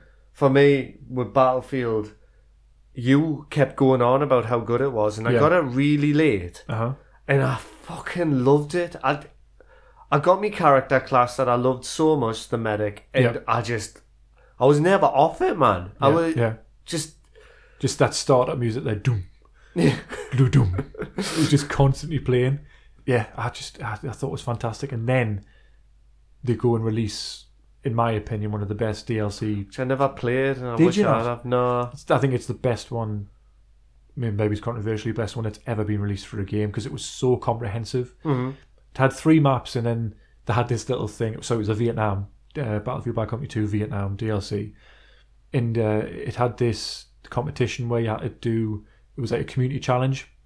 Snake, 97. It's a community challenge where you had to, as a community, achieve 1 million, like, what was it, 1 million revives or something like that. It was like 1 million something. And it was leading up to Christmas, and they said, when you do that, we'll release the new map. And I remember we were getting really close, and I was checking every single day online. I was like, oh my God, we're almost there. And then they just dropped it. They just went, oh, we're going to release it. And I was like, oh, I was disappointed, because I was like, oh, but we almost achieved it. Yeah. And it was just leading up to Christmas, and I was checking every day, like, oh, when's this map coming out? And this map was just fucking wonderful. It was the best one out of all 4 that came out. And it finally dropped, and it was just brilliant. Honestly, like, yeah, I haven't said what I just said about Red Faction. That probably would be my top one, but we're not doing that. We're not saying the top. But it was just wonderful. It was a fucking brilliant game. It was so, like, I'd never played an online shooter like that. Just the hardcore mode as well, which is gone by the wayside now on Battlefield. Oh yes, the hardcore mode. Oh, the hardcore mode was like, it was the best it's ever been. No, like, regeneration of health, which meant the medics were, like, important. I also just I'd never played a game where you had classes like that and the use of, like, vehicles. Actually, can I just interject with something from Battlefield 1? Recently, I've been trying to get the assignments before I put it to bed for the new year. So I started flying planes, and I started realising that I've been using the bomber for so long that now I've been using the attack plane. Guess what? I'm fucking class at it. And how satisfying it is. It's unbelievable. I picked Battlefield 1 up again earlier this week, and I'm shit at that game, you know. It's too much. There's too much going on. Aye. The new maps and the DLC, there's not enough cover. There's not enough buildings. I don't know. It made us go back to the days of remember Battlefield Bad Company 2? It had some better modes than any other game had. Any of the other Battlefield games, like There was a couple where there was basically squads of 4. Yeah. 4 against 4 against 4 against 4. There was one map where there was an exploit where you get on top of this waterfall and it overlooked this sort of waterlogged area. Mm. That was one of my favourite maps, like out of all of them. But particularly on that squad mode, I think you had the ghillie suits. If you remember, Was that not team deathmatch? But there was just like there was a team deathmatch, but I'm sure there was also like a what was it? I'm sure it was like a squad one with objectives. I can't remember exactly, but there was one mode in that game that was just better than anything else they had, and I used to play that to death. It was fucking brilliant. So yeah, that's why that's in my top 10. Yeah, class. Wonderful. Oh, also, there's rumours of Battlefield Bad Company 3 coming. Oh, is it? Either this year or next year. Apparently, there's 2 Battlefield games coming. Mm. One of them is that, and I believe the other one will be... What was it going to be? Maybe it's the World War II. It's going to be World War II, isn't it? It's going to be. I'm a sucker for the franchise. I'd buy them now. Probably would get it, but I'd probably hang fire on the DLC. Nice. Well, I haven't bought this one at all. No. Back to me again. Mm-hmm. Okay. Split second. Well, I'll just give you a split second. This game, although this is one of the ones that I think people might go, "Oh, you're just saying that one just to be different." But no, I fucking loved it. I absolutely loved it. It's one of the probably one of the only driving games I played on the 360. I played things like out. Well, actually, I haven't said that. I did play quite a few. Dirt. I got Dirt at one point. I got that shit Forza, one of the Forza games. But this is one of the only ones that I just played the hell out of. Got full achievements, of course.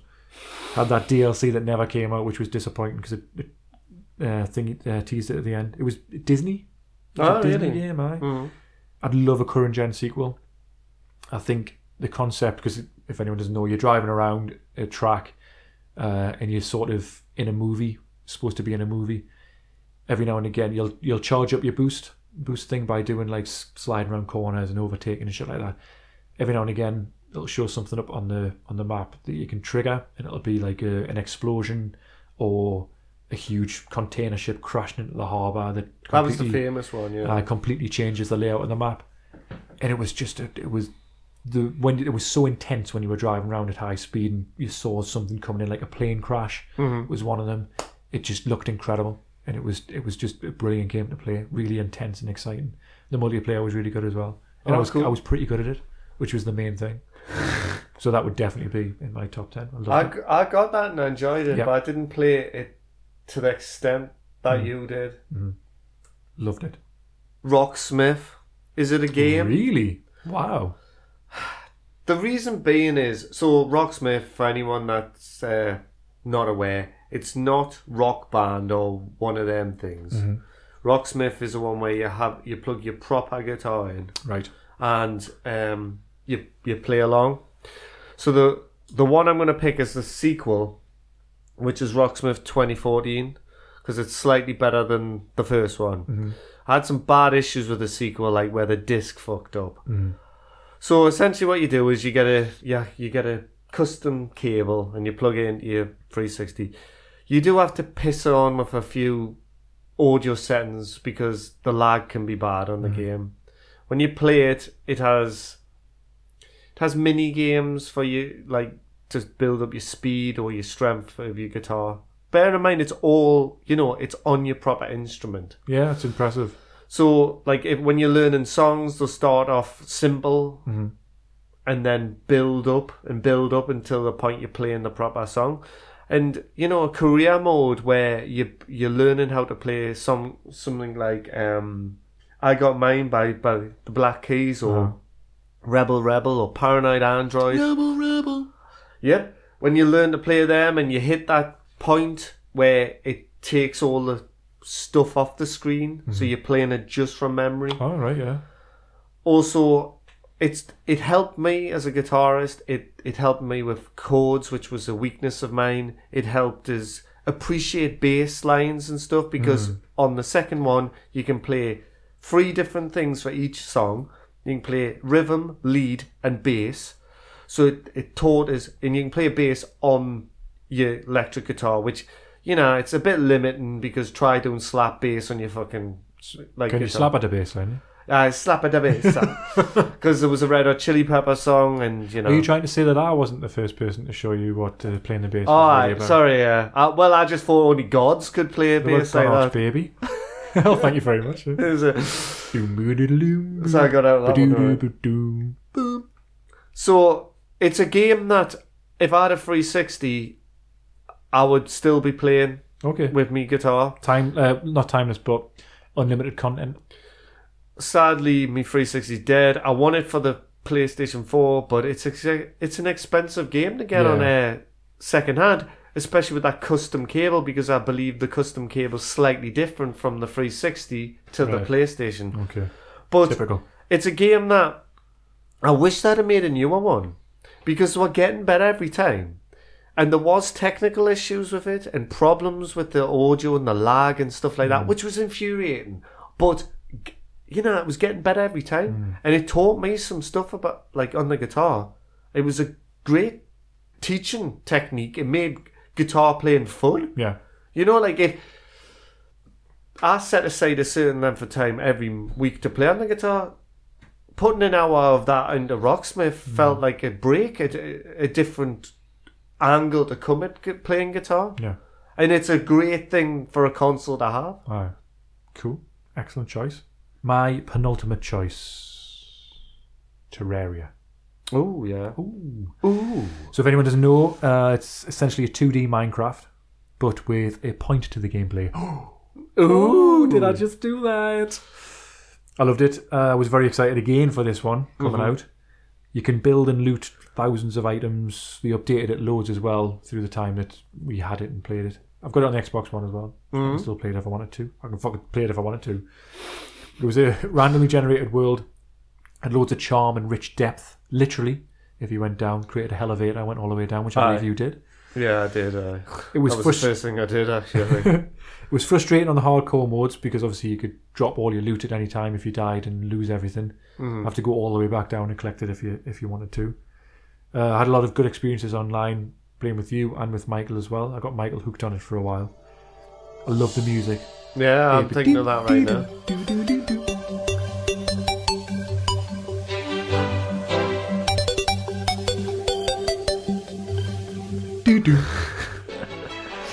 It was one of the games that I used to rush back home from work. I haven't done that since I was a kid, rushing back from school. I used to rush back home and get on the sofa straight away. And get some mining in. Because that's what the game was like. Before I'd done any of the chores, like I hadn't even ironed my clothes for the next day, I used to fucking get on and mining. I just loved it. I absolutely loved it. I was addicted for quite a while. Yeah, I loved that game, really did. Has to go in my top 10. Yeah, I like that game. I remember once playing on it and my girlfriend came in. She's like, what the hell are you doing? Like, I was like, mining? I need to find this much, I don't know, what actual obsidian or something. Yeah. Obsidian's so hard to get. I remember creating like the biggest house, which was destroyed by one of the updates that like tore this big rift all the way through the entire level, so I had to reload. But that one was this beautiful big castle, and I'd put like this damaged spire that looked like it had fallen down over years and stuff. It was class. Do you remember when I visited your world and I looked at your house and it was amazing? And we came to mine and it was just this fucking... Yours was just practical, wasn't it? It's like, well, that's just a door because I don't want the zombies coming in. And I was like, I know, but like I've got windows and stuff, and it's I've got a greenhouse. Like, does it do anything? Like, no, but my house also just had a hole in it because that's all I wanted to do. I just wanted to go to the, you know, just an easy access. I had a spiral staircase in mine. Fuck. I could only dream. Yeah. So my last one's a difficult one, and I'm not entirely happy with it, but I'll tell you what I don't like about it and what I do like about it. It's Street Fighter 4. Oh, right. And should have got an honourable mention for me, I suppose. What I don't like about it is I don't really like the graphical style of it. I don't like the new fighters. I don't think playing on the control pad is the best thing like in the world. And I'm not very good at it. But what I do like about it is choice. The hours me and Terry spent with two characters of choice, getting pissed and playing as with him Blanca. Even though I think Terry is good with like probably the more pro characters of Ryu, Ken and stuff, or me Honda, and just playing it online, random getting like, oh, it's fucking Ryu again. Like someone playing as Ryu again, and I'm Honda. What the fuck can I do? And obviously, watching me persevere with that lass. Just that was hilarious. When, for listeners, it's an early kind of anecdote. When we went over your house when we were playing it, and I've never been very good at Street Fighter. I fall back on the same attack patterns, and like it's frustrating for me as it is for anyone playing against us. And I was playing against Thom, and he was Sakura, and you'd learnt like 8, 9, 10 hit combos, and it just showed you how poorly matched she is. Because, I mean, at some points you'd left yourself open, but then other times you hit us with these combos, and literally a 2-hit combo from Honda or slap even took off just as much energy. It was a cracking game. I remember getting Super Street Fighter 4, which added even more characters. It's hard to balance though when it gets to that point because there's so many in it. Cool. So that's your list done. Yeah, tough one. My last one then. Do you think you can guess it? Just go for that. State of Decay. Oh, of course, yes. Yes, has to be. You championed that, and I never got it, and I'll tell you why. I never got a few of these games. I had such a small hard drive for me, and I never upgraded. I should have, really. I think I got did it go up to 320 or something in the end? I got the biggest one. Fuck. Because I gave you was it a 60 or something, or 120 maybe, when I upgraded. I'm sure or maybe I sold that one. No, you didn't, because I was using memory sticks, man. Did I not give you one at one point? No. Sure? Did I not? I was using memory sticks, and I only had a 12 gig hard drive, right? So when we're playing Battlefield and stuff like that, I was having to run them off fucking like all these little stick drives that you could put in the 360. But then they were restricted in the size that the 360 only read 12 gig ones. Right. It wouldn't read 32 ones. I'm sure I intended to give you a bigger one. No. Oh, excuse me. I could have bought one myself. I don't know what put us off it. I should have done probably this. The money, the financial. Yeah. You think, well, why should I do that? I always thought my 360 was going to die for the last 2 years, man. It felt like it was going to die. I mean, State of Decay, again, it was another one that came out quite late. It was quite a small budget independent game. Mm-hmm. Microsoft backed it. It was an Xbox exclusive. I followed it for years, following them on Twitter and everything, waiting for the launch. Finally came out, and I just fucking loved it. It had, if anyone's ever played it, it's set in a zombie apocalyptic world. Mm-hmm. It's kind of middle America almost. You control a character who he's off on a fishing trip. He comes back with his mate, and the world's gone to shit. You've got to just basically survive, kill zombies, survive, build bases, recruit survivors who then take over. You can switch between any of the survivors. They've all got their own skill set. They've all got like this little notebook which tells them what their sort of traits are and personalities. Mm-hmm. You can train them, they'll level up, and you can pick different skills, different sort of attack moves and things like that, and different attributes. You go out and loot, and you come back and use the loot to build up your base, to build different areas in your base. Like, you've got to choose. You can move to a different base entirely if you want. You pick up different weapons and learn, like, skill up in those weapons and stuff, so you create like a really powerful character. But there's permadeath, so if you go out on a loot run or a scavenging hunt, the game gets harder as it goes as well, of course. There's a storyline. But I think the best mode was this one mode where you would just play the best part of the game, which is just the looting, building up your base, and then once you get to a certain point, you can move on to a new map. But it's just the same map, but it's sort of refreshed. So everything that you did's gone. You only take a certain amount of survivors and loot with you, but you start again, and the game gets harder and harder. It's like a new game plus. But like I say, it's got permadeath, so if you go out on a scavenging hunt with your best character, you come a cropper and you get stuck, you lose that character, it's like enemy unknown. You lose someone you invested loads of time in. It's like heartbreaking. Yeah. Because it was such a small budget game, the combat and the animations and stuff were pretty choppy, but it had a charm to it. Like, it was obviously they'd invested a lot of time and effort, and you could see that love in the game that it created, and it sold like hotcakes. It did really, really well. State of Decay 2's coming out. I'm still undecided on what that's going to be like.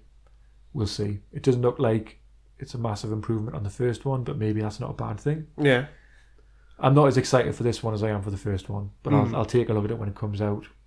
That had to be on there. Class, I absolutely love. Like I say, I convinced quite a few people to get it. Michael, I convinced him to get it. Another lad, Paul, I used to work with, convinced him to get it because I loved it so much and I wanted it to succeed. So I used to just tell everyone, get that fucking game, and it's brilliant. But another one that I was excited for and didn't disappoint in any way.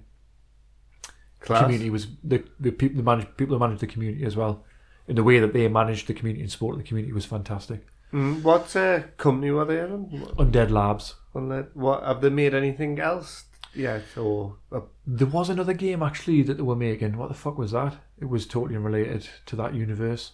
I think it might have been some sort of card game or something actually. But that was probably just something they created to help them finance the next game. So was State of Decay the first game they ever made? Yes. As a company? Yeah. Undead Labs, that was their first release. Wow. The guy who sort of the CEO or whatever of Undead Labs, I think he's done other things in the past, but this was their first release. So.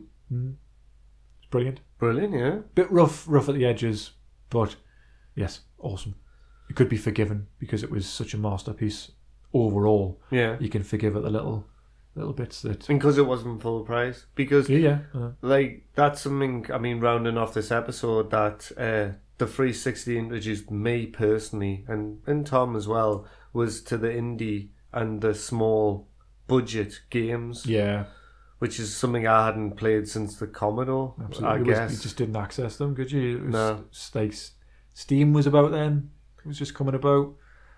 And that had all the stuff like that.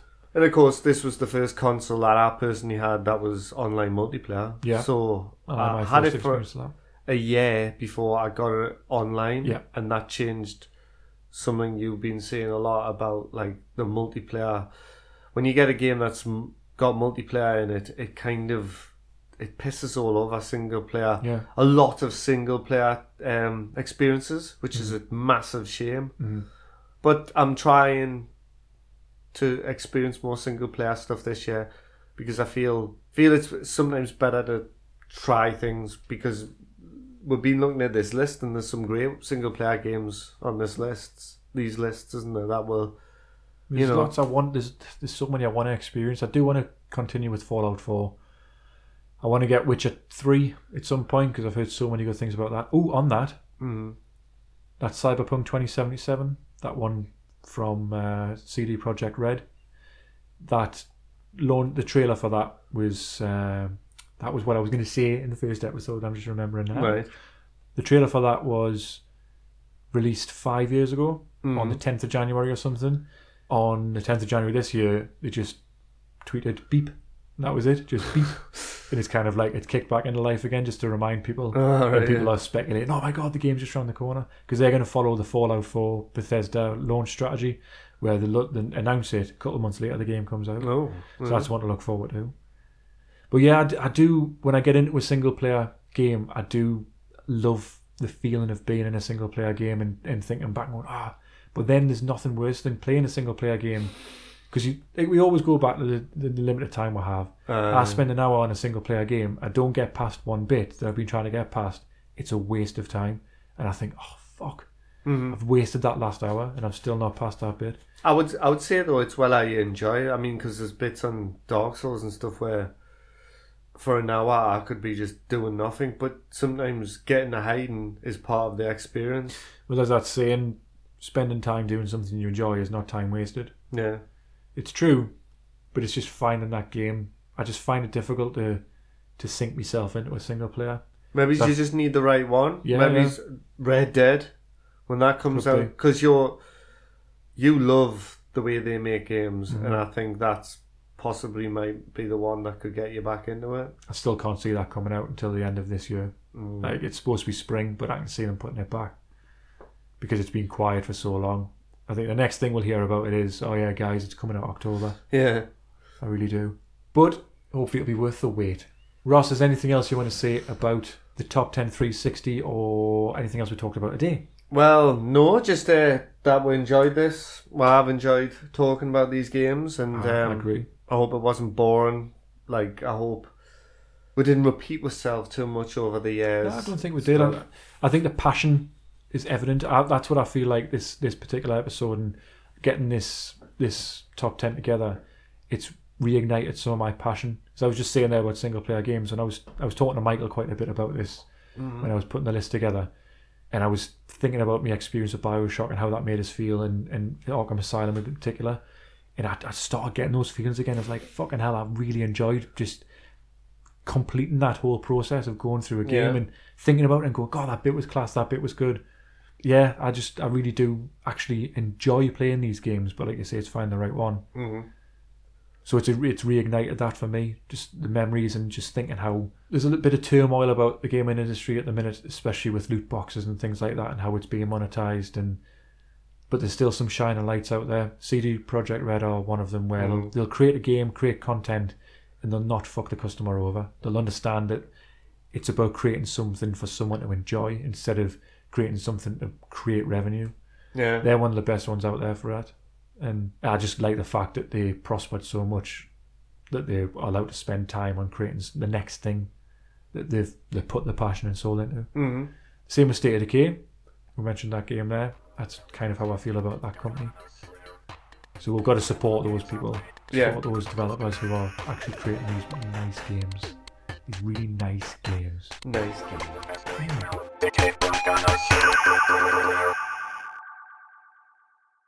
So the next episode, who knows what it's going to be about? Yeah, it's up in the air, isn't it, at the minute? The Star Wars one is in the works. We'll get to that at some point.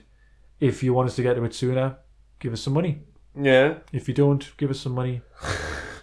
I'll give us some money so I can take a few days off work and just, I don't know, play some old Star Wars games. That'll be lush. I'm just rummaging through getting a wine gum. Yeah, one more wine gum, eh? Have one? Let's have one. So please, wine gum. As we said before, do get in touch. If you want to tell us what your top 10 360 games or top 10 games on any console, we will read them out. Mm-hmm. Yeah. Gonarch's Lair at GONARCHSLAIR. Nice. Gonarch's Lair at yahoo.co.uk, I think. Just get in touch, man. Mm-hmm. Parting words, Ross? I've just dropped my wine gum. That's great. Parting words is look to the skies. My parting word is claret. Is it? Yeah, that's what I'm going to spill your fucking claret. Well, I've got claret now. Shit. That's the one that fell on the... It's kismet. Well, that's it. Thank you very much for listening to Gonarch.